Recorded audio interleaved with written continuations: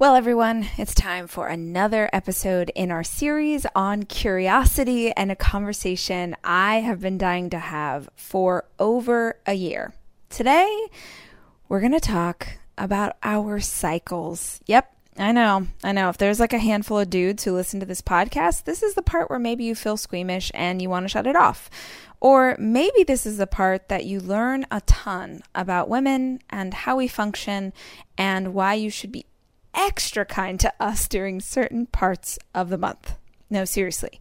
I have been navigating a hormone imbalance for the past couple of years, and it has led me to change the way I eat, change the way I function, and in that change, in that study and better understanding of my body and how it works, I have learned so much about how we actually should be flowing, pun intended, with the way our body is meant to function. So today I am pumped to sit down in conversation with someone who specializes in women's reproductive health and approaches it holistically, and that I found through a Google search. Literally, I was trying to understand how I could change my nutrition to better help my hormones, and I discovered Kristen. I've been following her on social ever since and reading what she puts out and listening to her podcast, and I had a fascinating conversation. Honestly, ladies, if you feel like you already know everything there is to know because you've been getting your period since you were 12, trust me, there's a lot of information out there that we weren't given that can really help you to navigate the way you're feeling. So this is my conversation all about our cycles and how they work, and I'm asking a ton of questions, and I hope that you dig the conversation as much as I do. Hi, I'm Rachel Hollis, and this is my podcast. I spend so many hours of every single week reading and listening to podcasts and watching YouTube videos and trying to find out as much as I can about the world around me. And that's what we do on this show. We talk about everything, life and how to be an entrepreneur. What happened to dinosaurs? What's the best recipe for fried chicken? What's the best plan for intermittent fasting? What's going on with our inner child? How's therapy working out for you? Whatever it is my guests are into, I want to unpack it so that we can all understand. These are conversations. This is information for the curious. This is the Rachel Hollis Podcast.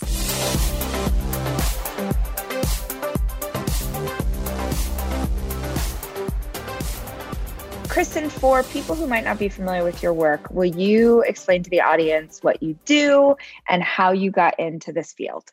Yeah, so I am a functional nutritionist. I'm a menstrual health educator. I'm the host of the Lunar Body podcast, where I talk all about this stuff. And so how I got into it, years ago, I was working in marketing, which was, very poor work-life balance. It was social media marketing. And I was doing it for restaurants, which I loved. It was fun. It was a lot of fun. But there was really no balance there because I had to be available the 9 to 5 work hours, but then restaurants, of course, don't have 9 to 5 hours. So I was also available at night. I always had my phone out. I was always so stressed. And that really impacted my life. I had poor mental health and I just wasn't feeling good in my body. So around that same time, there were some classes happening in Boston. It was like the wellness boom in Boston.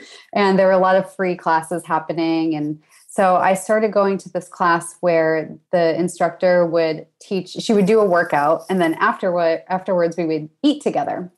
And the food that she shared with us, she would talk about all of the ingredients and, what they do for us in the body. And I found that so fascinating. And this was just something I wanted to learn for myself to help myself feel better. So I committed to, working out more and eating in a way that felt finally good to me rather than just kind of being on autopilot. And that really changed things for me. I finally saw the connection between food and my mood, which is something that it might sound obvious after the fact, but before then I had no idea. So that's kind of how I got into it, is I started noticing the effects in myself and I got really passionate about it. And so I decided to take a certification program, and then that helped me transition out of that job and do this on my own, because the experience that I had where it was just such a dramatic change for me. I wanted to tell everybody. And I was like, probably at first I was like that annoying person that's like, well, you have to try this and you have to try this because it's doing wonders for me. But then I was like, oh, if people want to hear that, like we can talk about it professionally. Yeah, right. Not something everyone always wants to hear, but you get excited in the beginning. Yeah, for sure. And I'm curious too, what those initial steps were for you. So I know, this idea that maybe it is more obvious to some of us, but if someone's never heard that idea, if they've never really considered that the food that they put into their system is affecting their mood, will you unpack that for us? Yeah. So what I was eating, I mean, growing up, I was like definitely the sweet tooth. I remember when I was young, I would like pour myself a bowl of Rice Krispies and then pour myself pretty much another bowl of sugar inside that. Yes. Like that was just how I ate. I ate a lot of processed foods, and not to say that they don't have a place, but I wasn't really balancing that. So I just wasn't paying attention to what I was eating. Before that marketing job, I worked in journalism, and my diet was basically like hot fries from the vending machine and Red Bull. And surprise, I was depressed then too. So yeah.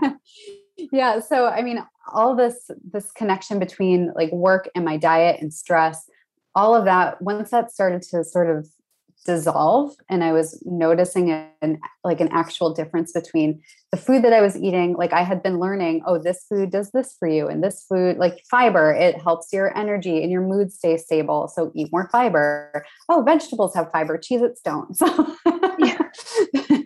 so just little things like that, little changes over time really made an impact. And that it was so dramatic that it was nothing that I had ever really put together before. But again, it seems so obvious now, but before I didn't realize how bad it was making me feel until I realized how to eat to make myself feel better, Like, so for instance, what I do with clients is we have, in the very beginning, we have sort of an awareness period.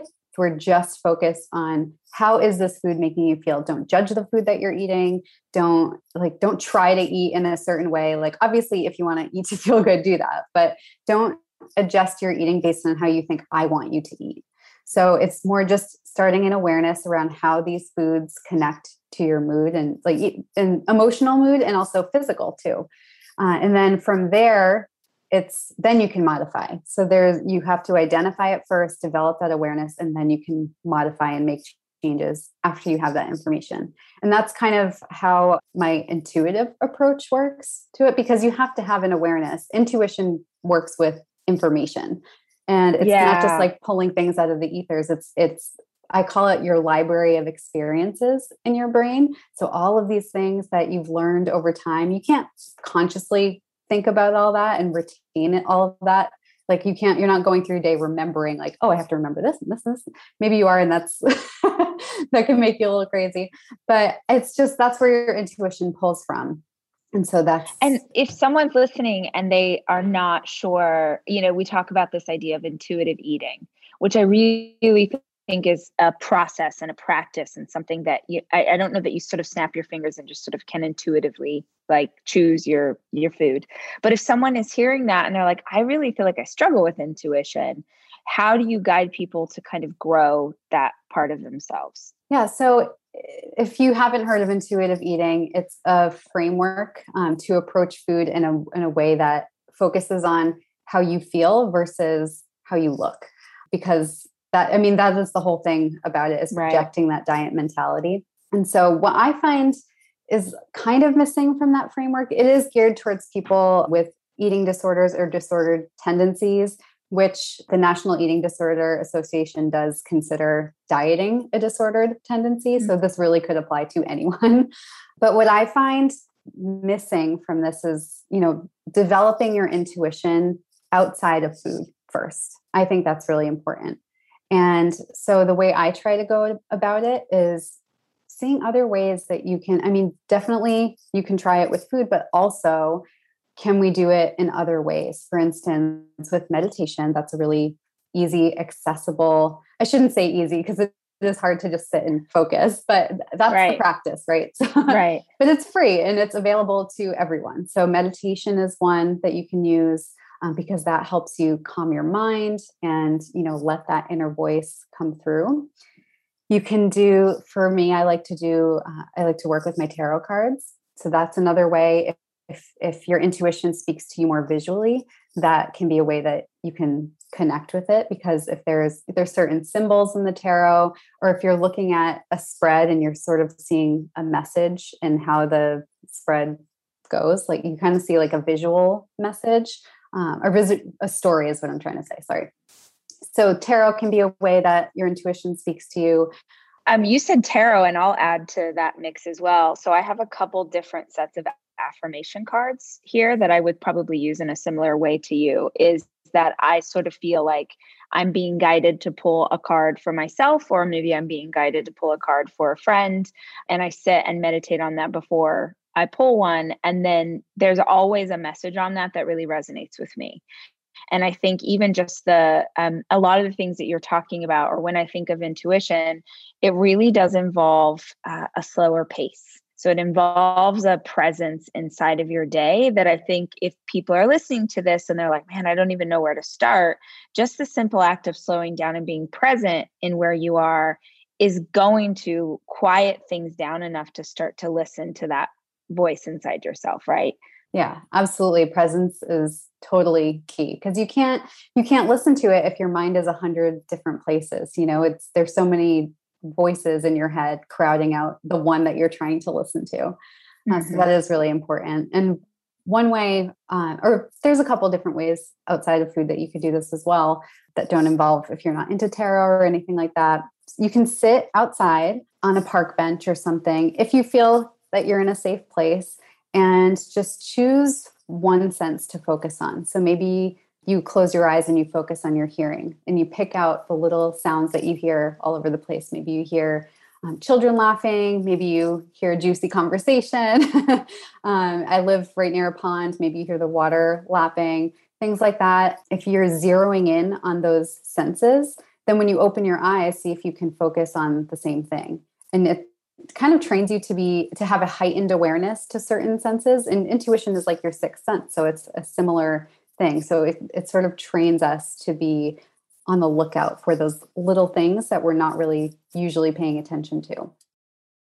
And you can do this at mealtime too. So this is something that, can be done with food as well, focusing on each of your physical senses. So if you have a meal in front of you, you can focus on the presentation, for instance.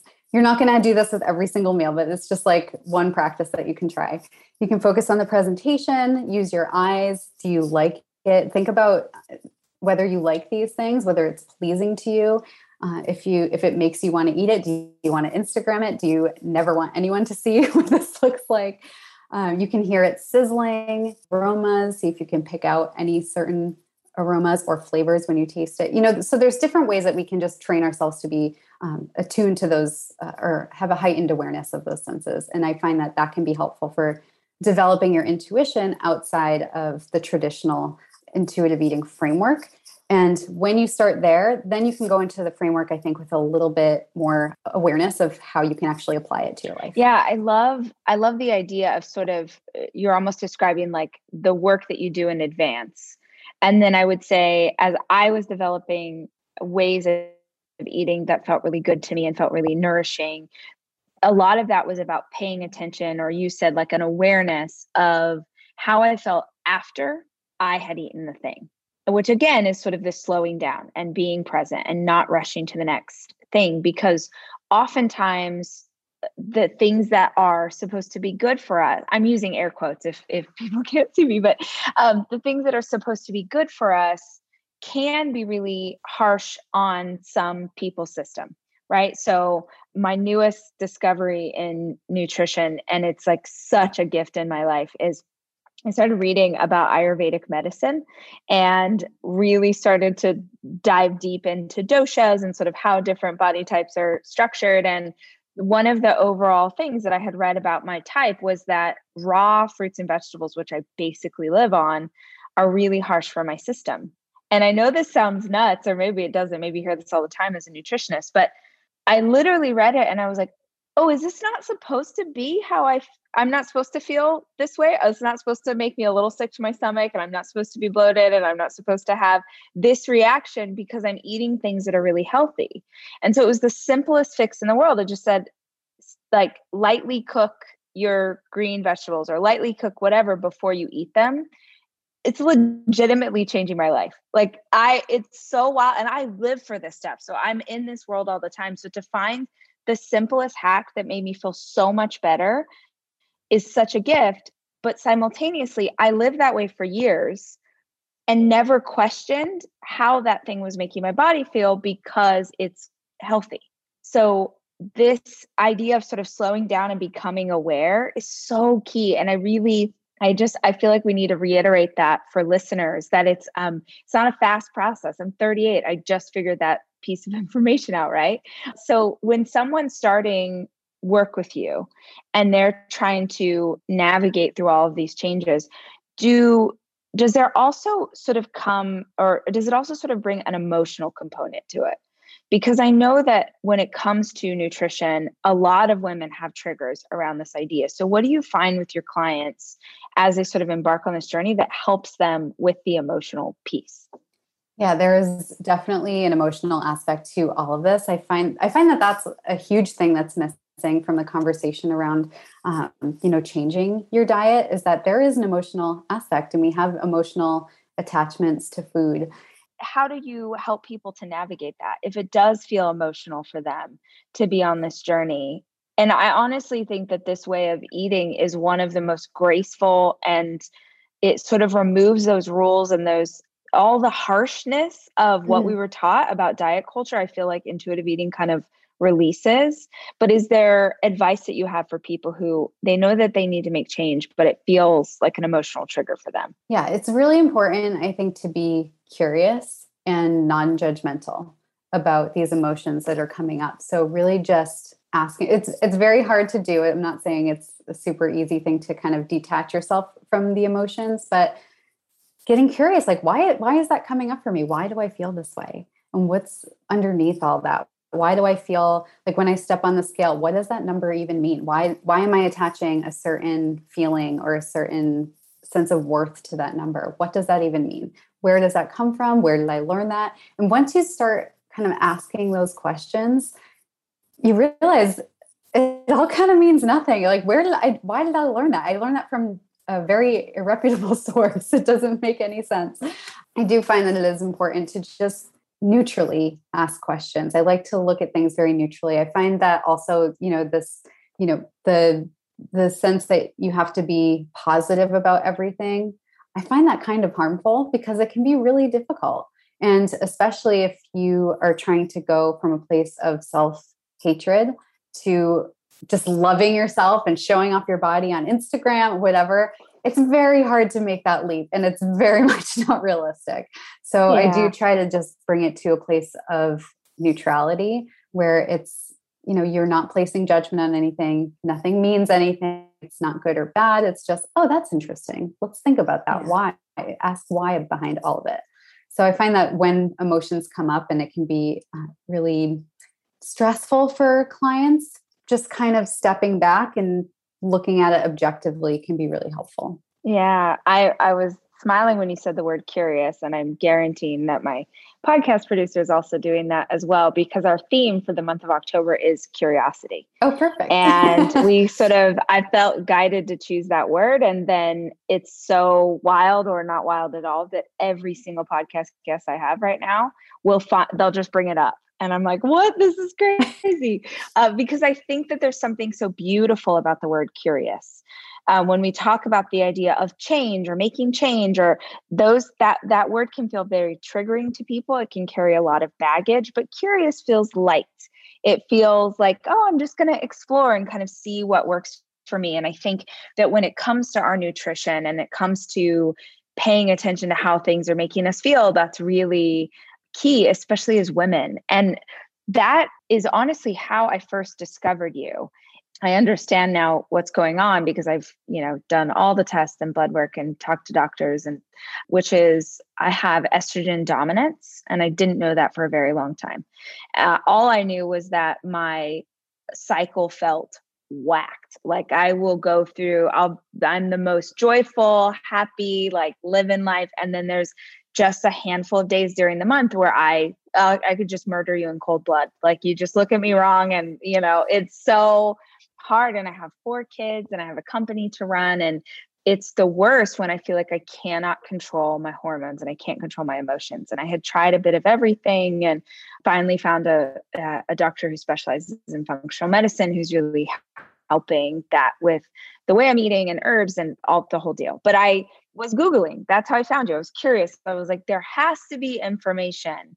Someone has to be talking about cycles and hormones and how we should be eating in a way that can help balance those things. So we talked to us a little bit about that because my curiosity led me to you and now this conversation. Yeah, so I do a lot with cycle health, obviously. So I mentioned I'm a menstrual health educator. So I'm talking about periods all the time.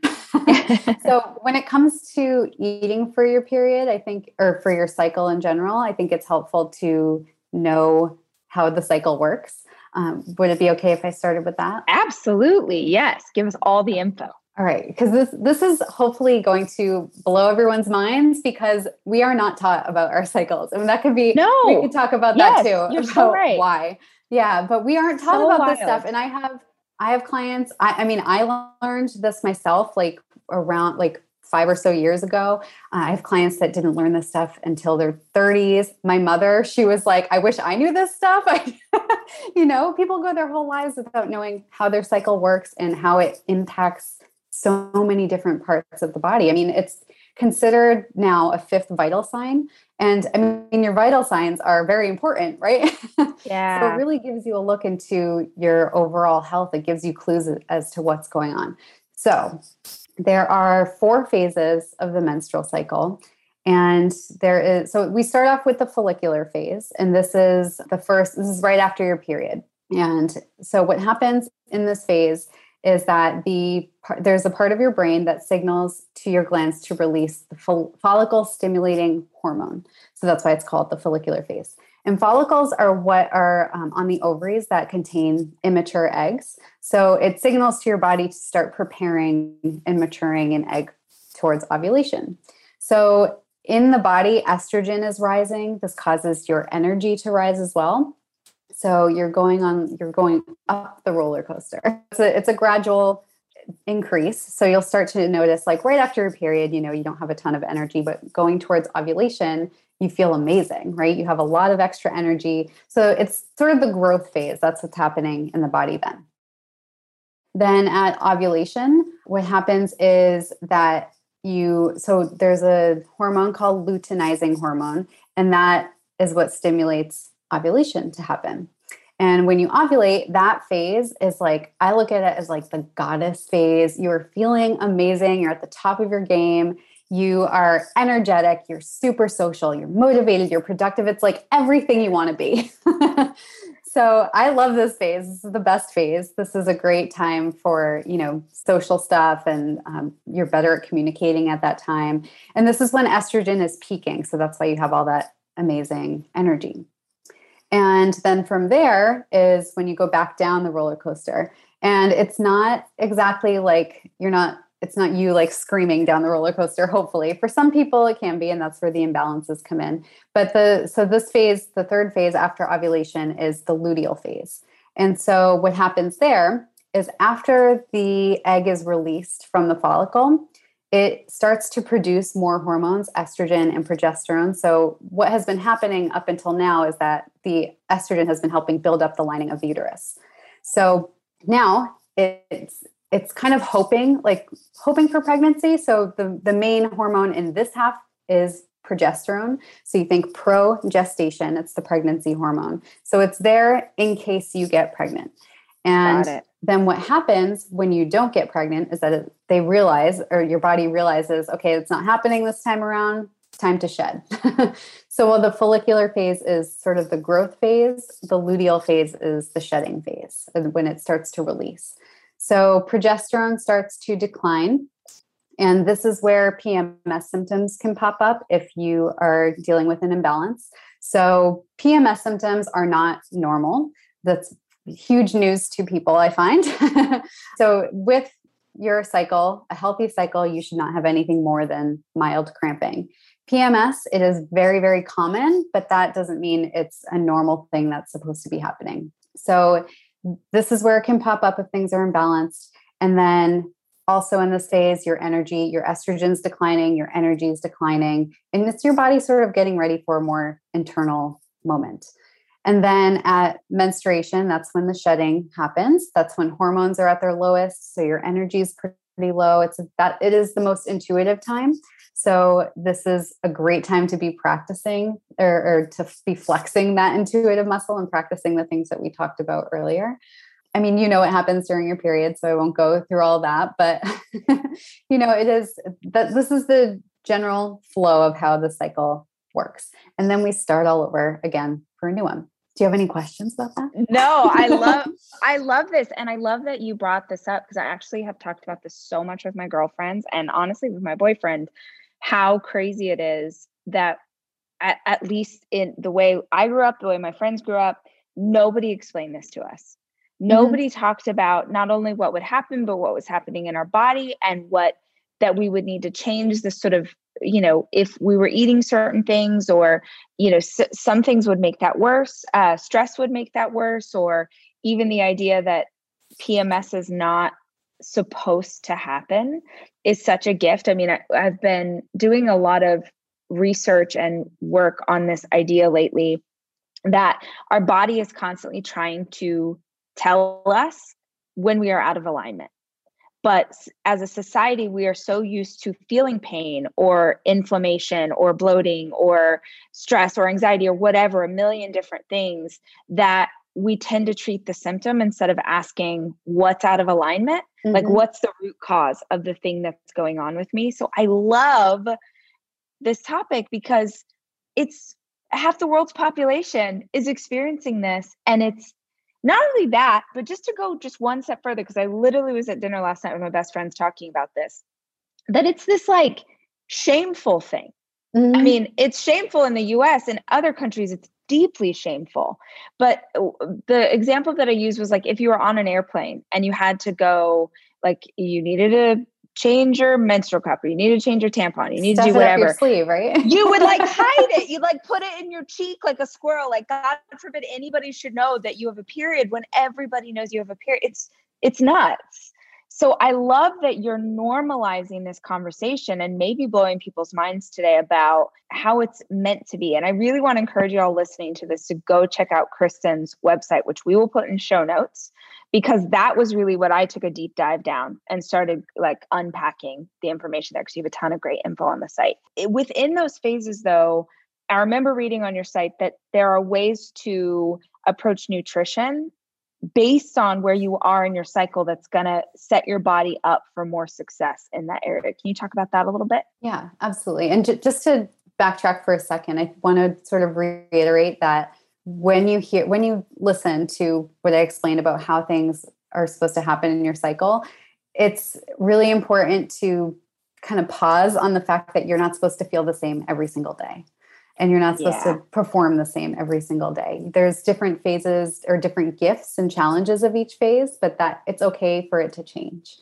So I just want to hold on. No, that is really good. And I'm so glad you said that. That is really good, because that is a lesson that I've had to work very hard to learn, because I'm an achiever. I like to do things. I like to get things done. And I, in the past, would be so hard on myself for what I now understand was a place that I was at hormonally that I just didn't have the energy that I might have had 2 weeks ago. So I really love that you made us pause there, because even the idea that we are not going to be the same based on where we are in our cycle is really important for women to hear. Really important, because I think that we just beat ourselves up because we think something's wrong with us. Or I started several months ago literally just I keep it in my phone, just like a daily note of how I'm feeling based on the day of my cycle. I know that seems so obvious maybe, but it's like a life-changing gift. Like I woke up today and I was feeling sad, and there's nothing to be sad about. But because I've struggled with anxiety in the past, if I feel a certain way, my brain will try and supply for me why I am feeling sad. So we'll come up with a list of 100. And I was like, oh, wait, I'm going to go check the tracking that I've been doing. And the last 4 months, every day on day 7 of my cycle, I have felt a little sad. So it gives me such peace. Like, okay, sis, this is just where we are today. We're just feeling a little sad, and that's okay. Yeah, and I did I did an extra gratitude meditation, and I grounded myself a bit, and I allowed myself to feel a little sad. But giving a why, like understanding why, I think is so powerful for someone like me who can be really hard on herself. Yeah, we're taught so much to resist our cycles because our society is built for men and the male hormonal cycle. And we're constantly resisting our cycles day after day, and that causes mental stress and physical stress, which, pushes us further into imbalance. So what you said about writing down how you feel, just one word a day, that's exactly what I tell clients to do to get started. Because then like you said, exactly, you can look back on previous months and see any patterns that arise. And it's just so much more helpful for having self-compassion when it comes to this, because like days like today, when you're feeling sad or things just feel harder and you don't know why, you can look at it and say, oh, this is just how I tend to feel at this time. And I can give myself permission to feel it, and also maybe focus on something else today that my brain can be better used for, Yeah. Wait, you just said the male hormone cycle. Is that 24 hours? Yes. Mm-hmm. Freaking A. I honestly, can we just chat about that? I just took a guess because I was like, how is our society set up? Okay, so how is it different? They go through their own cycle? I mean, I have met some men who have it feels like they're on their period for sure. Yes. But what does it actually look like in 24 hours? So I look at this, the way I'd like to talk about it is solar versus lunar, because people with periods, function more or it's mirrored more towards the lunar cycle. And, people who don't have periods or who are born with the male hormonal cycle function more along the lines of the solar. So I like to talk about it as like lunar bodies and solar bodies. So they have the same fluctuation every day, and they have their ups and they have their downs, and that's it. So like in the morning, their energy is really high. That's like morning meetings, perfect for them. Later on in the day, that's when they're winding down. That's what happy hour is for. Maybe we don't feel like going anywhere after work. We just want to plop down on the couch. No, they go to happy hour to wind down, and because that's their time to chill out, So it's little things like that. I mean, they're very big things, but they seem, when you kind of pick it apart like that, it seems like little things, but it's how our society is set up, that everything is for that cycle. And it doesn't really take into account that we have different ways of, eating, living, moving, working. We have different strengths in different phases. So we could talk about that as well. Just like I said, there are gifts to each phase. There are challenges to each phase.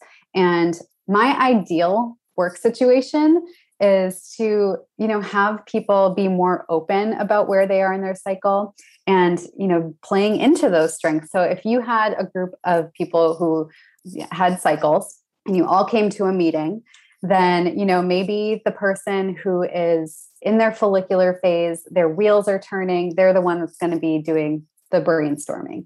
Maybe the person in the luteal phase who is better at more detail-oriented work and admin stuff at that time can take notes. Maybe, the person who's in their menstrual phase and is feeling kind of quiet and internal, maybe they're the one that can just like run the tech for the meeting or something, So there's different ways that we can play to our strengths at work and outside of work as well. But I feel like that takes up the bulk of our time. But that is my dream for people to be just more aware of what's going on in their body and to honor it instead of constantly resisting it and just submitting to the patriarchy. Yeah. Which I could talk about forever. Right. No, I love this idea too, because it was in this process, which I'd say I'm about 4 or 5 months into really trying to understand my hormones and trying to understand my cycle. And I became aware of it because I finally started tracking, and I know it seems insane to be 38 and just kind of barely uncovering these pieces. But I'm totally synced to the moon. So full moons are a big deal for me and my friends. We're very witchy and we love a full moon dinner and we love the whole thing. We got all sorts of traditions around it. And because that is something that we do, I was very hyper aware that my cycle was really syncing up with the full moon. And I was like, well, this is crazy, which sort of led to this journey of kind of understanding what that looks like. But a big thing for me was, it's exactly what you said, this idea of like, I don't know if you said it quite in this way, but almost like we're at war with our bodies. You know, that I would get frustrated, like, oh, I can't believe, you know, God, my period's happening again. Like I'd be so frustrated, which is awful because I'm like, no, your body is doing exactly what it's supposed to do right now. You know, the fact that you had the cycle is why you were able to have 3 babies, and your body is flushing out what it needs to, and it's doing exactly what it is. And there's this sort of, I don't know, like if you're in this resistance and if you're always at war with your body, it's going to affect how you feel about the entire process. And I think that the war comes because I'm wanting my body to perform in a way that maybe it can, like mind over matter, I can push myself, but it feels so much better. And I feel like I'm so much more productive if I will allow my body what it needs. And then later I'm replenished and I'm renewed and I'm able to come back and kind of get into flow really easily and get all the work done and be super productive if I can just let my body kind of do what it needs to do. When you're honoring the different phases and giving yourself what you need throughout each phase, you can be so much better at the things that you want to do in the right phases, you know? Yeah. And just knowing and having that education, like we don't have that education, so we don't know these things. So we get really down on ourselves for not being able to be, you know, as productive as we were last week, or we can't do the same workout routine as we did last week because, you know, when we have way more energy and, you know, why am I so tired today? You know, it's because we don't know these things that we just, you know, we are very mean to ourselves about it. Can we talk about hormones like putting hormones into your body? Because this is more information than you wanted to know about me, but I went through a divorce last year. And for a very long time, I didn't need any sort of birth control because my ex-husband had a vasectomy. So I was golden. And then I found myself single and dating someone new. And I was like, better get on birth control again. And I now understand estrogen and the play that it had there, but I didn't at the time. And so I tried birth control pills. And I felt like I went crazy. Like it was bonkers, bananas. I managed to stay on it for 3 weeks. And then I was like, nope, this is nuts. I can't do this. And the more that I've talked about this, the more women are like, yeah, that's how I feel all the time. That's what it is. And I was having a call with my doctor actually yesterday, and we were talking about birth control. And she said, well, you know, when you were on birth control when you were younger, did it not affect you then? And I was like, oh, no, it definitely made me feel insane. But I just thought that was my lot in life. Like, I just thought that's what I had to do. And she's like, wow, she's like, it makes me sad. I mean, that's a lot of people's stories, but that you felt like you didn't have sort of autonomy or control over that, or that you thought it was normal if your body reacted in such a way that you thought it was normal to kind of just keep on keeping on. So the more I talked about this, the more women, the more friends, the more people in my community who are like, yes, it's terrible. So what are your thoughts on, you know, like you just gave us this huge gift and said, hey, PMS is not supposed to be making you feel as bad as it does. And if it is, maybe something's out of alignment. So when it comes to birth control or contraceptives, or do you have sort of any ways that you guide people into what would feel normal, what would not, and kind of how to take that on? Well, so medications are not my area of expertise, right. But I neither will say of us are doctors. Yeah. We're just girlfriends, just chatting. Well, so I do say, like, when people come to me and are asking about birth control, I ask them, you know, what are your symptoms beforehand? The birth control pill is not going to fix that. It's going to temporarily suspend those symptoms, because what the birth control pill does is it shuts off the communication between your brain and your ovaries. And so whatever symptoms that you have beforehand are going to come back after after the birth control pill. And you're saying that the pill gave you more symptoms. So that's another thing to consider, is that, you could have potential side effects. And, there aren't a whole lot of options that are good for us. That's just the reality. For some people, the pill is the perfect option. And, there are a lot of people that come to me expressing interest in coming off. And so what I like to talk about there is the fertility awareness method. Have you heard of this? Mm-mm. Okay. So this is a method of natural family planning and birth control. And I would definitely make sure that you read a book about it, really learn about it before you do it. We don't want any accidental babies if you're not trying to do that. Right. But there's a book I would recommend. It's called Taking Charge of Your Fertility. And it's like the Bible of this method. So it is not like the rhythm method. So actually this method, when done properly, is just as effective as the birth control pill. So what you're doing is you're tracking your observable fertile signs, and that's your basal body temperature. So your temperature the first thing when you wake up in the morning, and then your cervical fluid. So what you may know as discharge, something that you may have grown up thinking was not normal. It is 100% normal.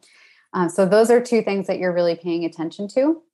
And so the temperature, if you are not on birth control, if you are, having natural cycles, what you'll learn there is that you'll see as you start to track this every day, you'll see pre-ovulation, your temperatures are about 97.7 and lower, or degrees and lower. And then after ovulation, there's a clear shift. So you'll start to see, you're going this way, and then all of a sudden it goes up. So it's like 98 or so or over. That tells you that ovulation has happened. And that can confirm for you if you are either trying to conceive or trying to avoid pregnancy. That's really helpful. But then the second thing is monitoring your cervical. So there's a couple different terms for it: discharge, cervical mucus, cervical fluid, whatever you want to call it. And that signals that ovulation is oncoming. And so that's when you start to see either like a creamy consistency, either on toilet paper, in your underwear. So that's how people tend to check. Or it starts to get more like egg white. That's more fertile. The more watery it is, the more fertile you are. So that's telling you you're like getting up to ovulation. That's a sign that you need to either abstain or use protection. So that's really important to know. Also, if you are trying to achieve pregnancy, that's the time to get down to business. But this is like, we don't learn this stuff. So we just think, oh my God, there's things changing in my underwear. What is that? Something's wrong with me. But it is a perfectly normal aspect of your cycle. And so these are the two things that you're looking for. So this is what I recommend when people are thinking about going off birth control, but they are nervous about not conceiving or trying to plan a family. So, it's definitely more complex than what I can explain on the podcast, but that's the basics of it, is you're looking for those two signs. And even if you are not fully following it yet, I recommend starting with that. So over time, you have some data to work with once you know what the hell you're looking at, Yeah, for sure. I mean, honestly, I feel like I could talk to you. We're going to have you back, because I feel like I could talk to you about this stuff for hours, and I want to. But I know that people who are listening are going to want more information, because I know my girls, they're going to want to like absorb all this stuff. So will you tell them, Kristen, where they can find you on Instagram, where they can listen to your podcast, like give all the juicy details so they can learn more? Yes. So my website is goodwitchkitchen.net. My Instagram is goodwitchkitchen. And I have also a course on all this stuff. It's called Cycle Magic, and that's on my website as well. And then my podcast is The Lunar Body. Love it. Thank you so much for the time and the wisdom, and sort of jumping all over the place with me. I really feel like there's all of this like sort of sacred information that should have been ours from birth and that we've been separated from. So I'm constantly trying to seek out people who are practicing in these ways so that we can make this conversation, which is very necessary, a bigger one. So I appreciate you taking the time to chat with us today. The Rachel Hollis podcast is hosted by me, Rachel Hollis. Our show is edited by Andrew Weller, with additional production support by Sterling Coates.